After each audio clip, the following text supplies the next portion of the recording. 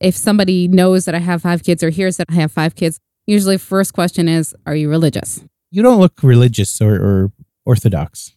Nope, not religious, just crazy. Hello, and welcome to the Taub Center podcast, Data Point. I'm Ido Kainan, and today we'll be kicking off our new series, Israel 2040, exploring the trends that will shape Israel 2 decades from now. And what could be a better way to begin that discussion than at the very beginning, with births, and a deep dive into the question, why do Israelis have so many children? And why does it matter? You're listening to Data Point, stories behind the scenes of the Israeli economy. Data Point, a podcast by the Taub Center. Hi, I'm Tamar Chavshush. I'm 36 years old. I live in Haifa with my husband and 5 kids. To better understand the phenomenon of Israelis having lots of children, we sat down with Tamar Chavshush, who's living this reality as a mother of 5 kids born over the span of 7.5 years. There's Sholev, who's just turned 11. Naomi is turning 10 next month. Ziv is 8. Shiraz is 5. And Dina is 3.5. For Tamar and her husband, having many children wasn't always a given. It was actually not planned to begin with. I never thought of myself as having a big family. It was never a dream of mine. But I met my husband and we hit it off and we got married and we said, okay, we'll start with 1. We'll see how things go. We saw 1. We really liked it. We did number 2. They're all planned out. It was never a coincidence. We planned each and every one, even though they're so close together. And it was always, okay, 1 is going well. Let's go for 2. We did 2. Okay, great. Now let's do 3. What's driving the decision? You don't sit there and say, wow, I really want to not sleep for the next, 3 years of my life and have somebody who has complete ownership of my time and sanity. It's not a rational decision. It's just something that it's a longing and it's an urging. You can't really describe why. There's no pro and cons list that really explains why you do it. It's crazy and it's intense and, you can pull your hair out just from the frustration, but it's just also super rewarding. As Tamar explains, people are surprised when they encounter her family for the first time. People are very shocked to hear that I have 5 kids. They'd say, oh, are you Wonder Woman? You're Superwoman. How do you do it all? Tamar's family is indeed out of the ordinary, but it isn't actually that exceptional by Israeli standards. The average Israeli woman will have 3.1 children by the time she reaches her late 40s. In all other developed countries, the average is 1.7 and coming down. That's Professor Alex Weinrib, Research Director at the Taub Center and Professor of Demography at the University of Texas at Austin. So we're operating in a completely different dimension than all other developed countries. You might think that Israel's high fertility comes from its more traditional populations, like the ultra-Orthodox Haredim and the Arab Israelis, but Alex explains that this alone does not account for Israel's exceptional fertility. It's certainly true that ultra-Orthodox have higher fertility. When we divide up the Israeli population, so in the ultra-Orthodox population, the average is about 6.5 kids per woman, whereas in the secular population, it's 2.5 or so. So they certainly pull up the average, but ultra-Orthodox women are only about 15% of the Jewish women in their peak reproductive years. That means they don't account for the whole phenomenon. It's important to note that the average of 2.5 kids per secular woman is still much higher than the 1.7 average in the developed world. Also, fertility has increased for secular Jewish women since the 90s and hasn't been decreasing in recent years, in sharp contrast to what's been going on among Arab women. The Arab population 20 years ago had higher fertility, but it's now the same level as Jewish fertility. So 20 years ago, I would have said yes, they're helping pull up the average. Now that's no longer the case. So as Alex said, we operate in a completely different dimension from other developed countries. And it's not just coming from the Haredi and Arab populations. This is also what Tamar sees when she looks at her family, friends, and colleagues. Her family stands out, but not that much. For a secular woman to have 5 children is still very unique. I know of many secular people, friends of mine, that have 4 kids and peers. 5 in an urban secular setting is still very, very, it's an outlier. My husband and I both have religious parts of our family. So, for example, my brother and sister are both religious. My brother has 7 kids. My sister has 6. So in my family, I'm in good stead. But my closest friend has 2 kids. Another very close friend has 3. But my son's best friend is one of 4 boys, and they're secular. So it's really a mixed bag. Again, 4 kids in a secular household is not considered that uncommon anymore. 5 is still pretty out there. With these trends, Israel's population looks completely different from populations in the rest of the developed world. I'm Herbert L. Smith, and I'm professor of sociology at the University of Pennsylvania. We got some insight into this by speaking with Professor Herb Smith, an expert demographer and sociologist, who is one of the keynote speakers at the Taub Center's Herbert M. Singer International Policy Conference this year. Professor Smith told us what is happening in other developed countries. Most developed countries have been aging now for 30, 40, 50 years. So personally, I have to say I'm about to become an old person. I'm about to turn 65. In the United States, there are lots of people like me. France looks pretty much the same. Germany, lots of people in what they like to call late middle age, but I would just call early old age. As Herb explains, the aging population in most developed countries is caused by the combination of 2 factors, mortality and fertility. So basically, what we're into is a situation in which people mostly live long lives and don't have a particularly large number of children.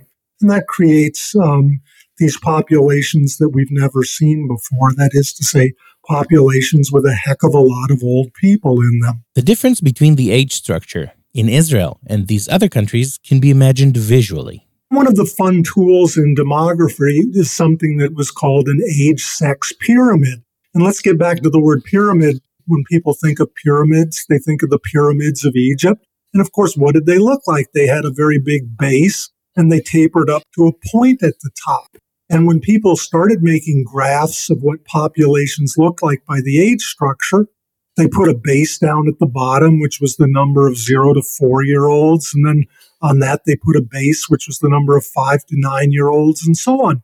And back at a time when fertility was reasonably high, the lower things were always larger than the ones above them. So the pyramids ended up looking like the classic Egyptian pyramids. Israel's population still looks like this, but other developed countries, not so much. But of course, what happened over time is, as fertility started falling, the older people weren't creating enough people to have a base. So the pyramids started looking like other things. A pear, for example. That's the shape demographers use to describe countries like the US, which experienced a baby boom in the mid-20th century and now have fewer children and elderly, with more people in the middle. So why is Israel's age structure a classic Egyptian pyramid when the rest of the developed world looks more like a pear? As Alex explains, Israel, for some reason, doesn't follow a number of demographic rules that we would expect from looking at other developed countries. For example, Israeli women have many children, even though they start having children relatively late. So the age at first birth has been going up and up and up. In all other developed countries, that's associated with a downturn in fertility. But here, basically, even though we now have much lower fertility in people's 20s than we did 15 or 20 years ago, we have much higher fertility in people's 30s, and that's outweighed any loss of fertility in their 20s. What else? When you look at other developed countries which have relatively high fertility, and by that I mean fertility of about 1.8 kids per woman, 1.9, they almost all have really high rates of childbearing outside of marriage. In countries like Iceland, for example, about 70% of kids are born outside of marriage. Sweden, it's 60%. The average in all other developed countries is 40%. In Israel, it's less than 10%. So somehow we still have high fertility, but it's all marital fertility. Another way that Israel breaks the rules is that educated women also have many children. When you look at the TFR of educated women here, university-educated women, TFR, by the way, stands for the total fertility rate. It is as high as the TFR of women who only finished secondary school. Whereas when you look at every other developed country, everyone, when a woman goes to university and completes her degree, she has fewer kids than those who finished secondary school.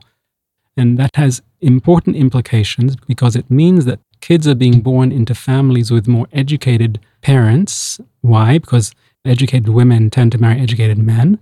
So the parents are more educated, they're having them later, They have careers which are a little bit more stable, so they're a little bit wealthier. So one of the direct consequences of that socially is that in Israel, you don't have the same concentrations of high fertility areas in poverty-stricken areas. And that's completely different to the pattern you find in most other developed countries, where the areas with the highest fertility are the poorest areas, with the least educated parents. Tamar is precisely one of those educated women. I have a bachelor's degree in computer science and mathematics from the Technion. I've been working in the Israeli high-tech industry since 2005. Not only does Tamar work in high-tech, but so does her husband, Ohad. This makes it challenging to balance work and raising children. So it's hectic. It's crazy. The logistics are kind of out there. There are a few things going in our favor, though. First of all, for the past 7.5 years, I've been working 60%. So I work shorter days, which is a huge help. And also, just the nature of high tech, it's very flexible. So it means that, I can leave work now and I can reconnect in the evening. And especially since I have customers or colleagues working in the States, that means that is actually better for me because I can be with my kids in the afternoon, in the evening, and then connect to my computer and I can have a meeting at 8:30 or 9 because they can't really meet me before then anyways. When her first 2 kids were born, Tamar was working full-time. But when number 3 came, she decided she wanted to transition to part-time, something that the data show is pretty common in Israel. In general, about a third of Israeli women work part-time, compared to only 13% of men. Among working parents, women work about 23 hours a week on average, compared to 36 hours for men. But in order for Tamar to work part-time, she needed to leave her previous job. When I was on the maternity leave for baby number 3, there was a situation at work and I had gotten to the point and the kids were already growing up and I said, okay, I can't keep on with this kind of load at work and also all the constraints of home. So I asked for part-time. It wasn't available for me at that workplace. So I quit. And fortunately, through connections that I had made when I was working there, I was able to find 60% work very, very quickly. I was only unemployed for like 2.5 weeks. Tamar isn't the only one of her colleagues with a large family, but she does say it's more unusual for women working in high-tech to have so many kids. I have quite a few people in my company and also people that I've met from other places who have 4 kids and sometimes even 5 or 6. Mostly those are all men. I have yet to meet and really know another woman in high-tech who has 5 or 6 kids who is not religious. So how does Tamar manage?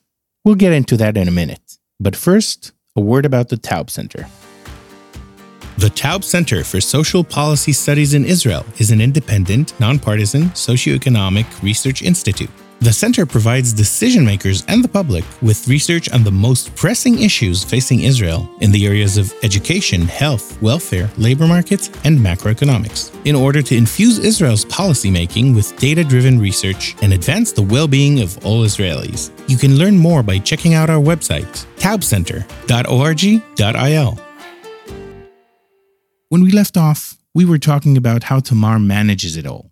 First of all, despite the assumption of others that the tasks of raising children fall to her, she and her husband divide the responsibilities. There's just this sort of assumption that I take care of everything. That's the assumption of the environment. And sometimes myself, too. When I'm thinking about what needs to be done, I'll say, okay, I need to do this and this and this. And my husband's like, well, why do you need to take Godal? I'm also here. So there's what we're aiming for, and then sometimes it can be a bit fluid. So laundry is almost always going to be his job. He takes care of it. I'm usually the one responsible for the shopping and the cooking. There's times when it works better and times when it doesn't. And there's just times that the house is a mess and the dishes are in the sink and things can wait. There are also times like that. Secondly, they've had help along the way. When baby number 2 was born, my oldest was a year, a month and a half old. It was quite a long time until I actually felt that I could handle being with 2 kids sanely by myself. So we had somebody coming over. We had a cleaning lady from the time I was pregnant with number 2 until about a year ago. My father was always very involved, and my mother too, especially in the beginning. Her health is not as great as it used to be. So my parents were always very involved, and we always made a conscious decision to live very close to my parents. That was one of the main reasons. As Alex points out, Other Israelis also rely on grandparents and extended family. Because we live in close proximity to extended family, we can always call on Saba and Safta, grandma and grandpa to come and pick up the kids on Tuesdays and Thursdays. And it's not just you and your husband or you and your wife who are charged with taking full care of the kids. There's an extended family network that can help you. And that doesn't always exist, not in all countries. So the burden of child rearing, financially and in terms of time, is left only up to the parents. Tamar and her husband also had help getting started financially, which contributed to their ability to raise a big family in a country where the cost of living is notoriously high. So we were lucky enough that we had some help from each side, my husband's family and my family, in buying our first apartment. And we were lucky enough that it was just before the prices went up. And we had lived with my parents before we got married as two high-tech engineers making a nice salary. So we came into the marriage in sort of stable financial waters. And we don't really have expensive tastes. So we never really got used to spending the maximum salary. And so that with the financial part, it was never a consideration. It was never, do we have enough money to have another kid or do we not? Fortunately, we were never in that position. We'd never had to ask that. While the financial aspect isn't a burden to Tamar and her family, there are, of course, other challenges that arise when raising such a large family, like navigating the busiest parts of each day.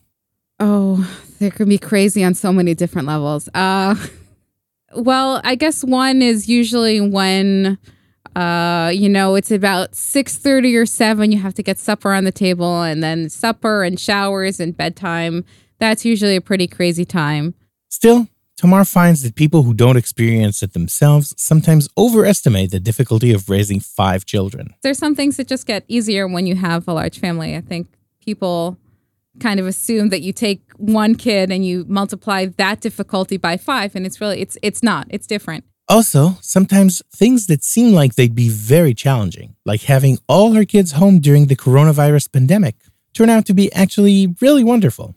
Actually, the quarantine period was a very positive experience for us. My husband and I have been continuously working from home since this all started, and we just really enjoyed the time together. We're used to going all over the place and doing all sorts of things and ferrying kids from one place to the other. Then all of a sudden, all that stopped. My oldest is in competitive acrobatic gymnastics, and he has 5 practices a week. So we're not used to spending time with him as a family because almost every day from 5 to 8:30 he's in practice. And that means that he has to leave an hour before and he comes home and everybody's already asleep. So it was a nice surprise and a nice change of pace to have him be a part of the family and to actually sit down and eat together as a family. And to see the kids, and to see the kids play together and do things together and, fight together and watch TV together and resolve conflicts together. And that was really nice. Getting the kids fed and showered, ferrying them around, these are some of the challenges that Tamar faces within her own family. And seeing them play and grow together are some of the benefits. But there are also larger challenges and benefits that Israel as a country faces because it has so many children. And this, of course, has implications for policy. On the one hand, we don't have some of the challenges that come with the demands of an aging population like other countries in the developed world. There's really this kind of conflict. That is to say, when people are spending more and more money doing things for older people, they're going to spend less money for younger people. Here's Herb again. So we can generally think of education as being for the young, pensions as being for the old. Health, of course, goes both ways. If you help with early childhood health, prenatal care, things like that, that's a wonderful investment in people. If most of the health is going to keep 85-year-olds alive so they can be 86-year-olds and 93-year-olds alive so they can be 94-year-olds, it's nothing but consumption.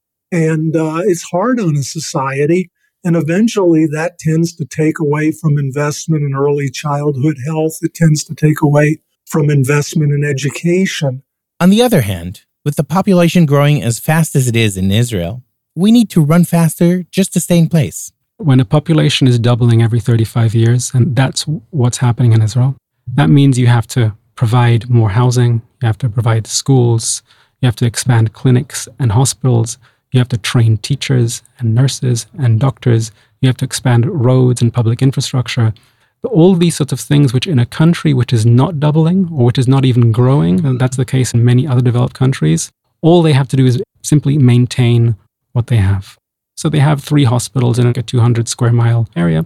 Okay, so they have to maintain. Here we have to constantly expand and to build and to train more, etc. So in that respect, it takes a completely different outlook to planning. These changes are necessary just to keep up in the coming years with those who have already been born. And though there are some indications of a decline, it doesn't look like overall fertility in Israel will drop drastically anytime soon. Looking into the future is always a little difficult, and demographers have always had a much harder time trying to forecast fertility than things like mortality. We can say with certainty that fertility rates in the Arab population are coming down, and this has been happening very, very quickly. With Jewish fertility, all the indications are that fertility rates will remain stable in the Haredi community for the next 10 years or so.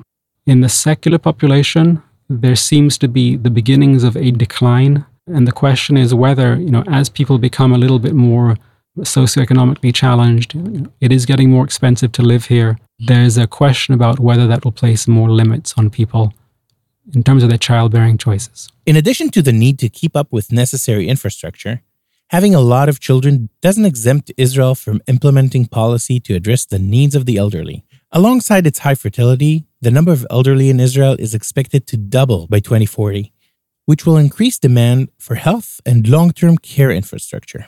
Having a lot of children also doesn't promise that all of those young people will contribute to the productivity of the country when they reach working age.